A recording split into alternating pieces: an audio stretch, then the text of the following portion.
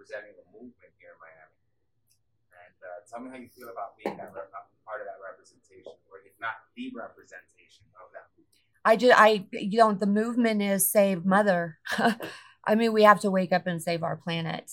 We're the last generation who can. So, I mean, to ignore it and pretend like this doesn't exist or the science isn't real, simply based on, selfish needs and motive, we're programmed to consume a certain way.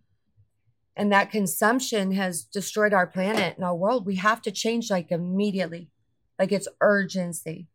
So it's hard for me as I express and learn to grow through this process, this release of Okimmi, and this expansion of me, in honor of our planet. We have to become one with our Earth. We have to, and we have to start making new choices immediately, considerate choices. All Okimmi is an example of that we have wrongly devalued and tossed aside, and how valuable it really is when somebody considers it and gives it life. That's all it really is. So in the consideration, okay, there is a rightness, and right is never wrong.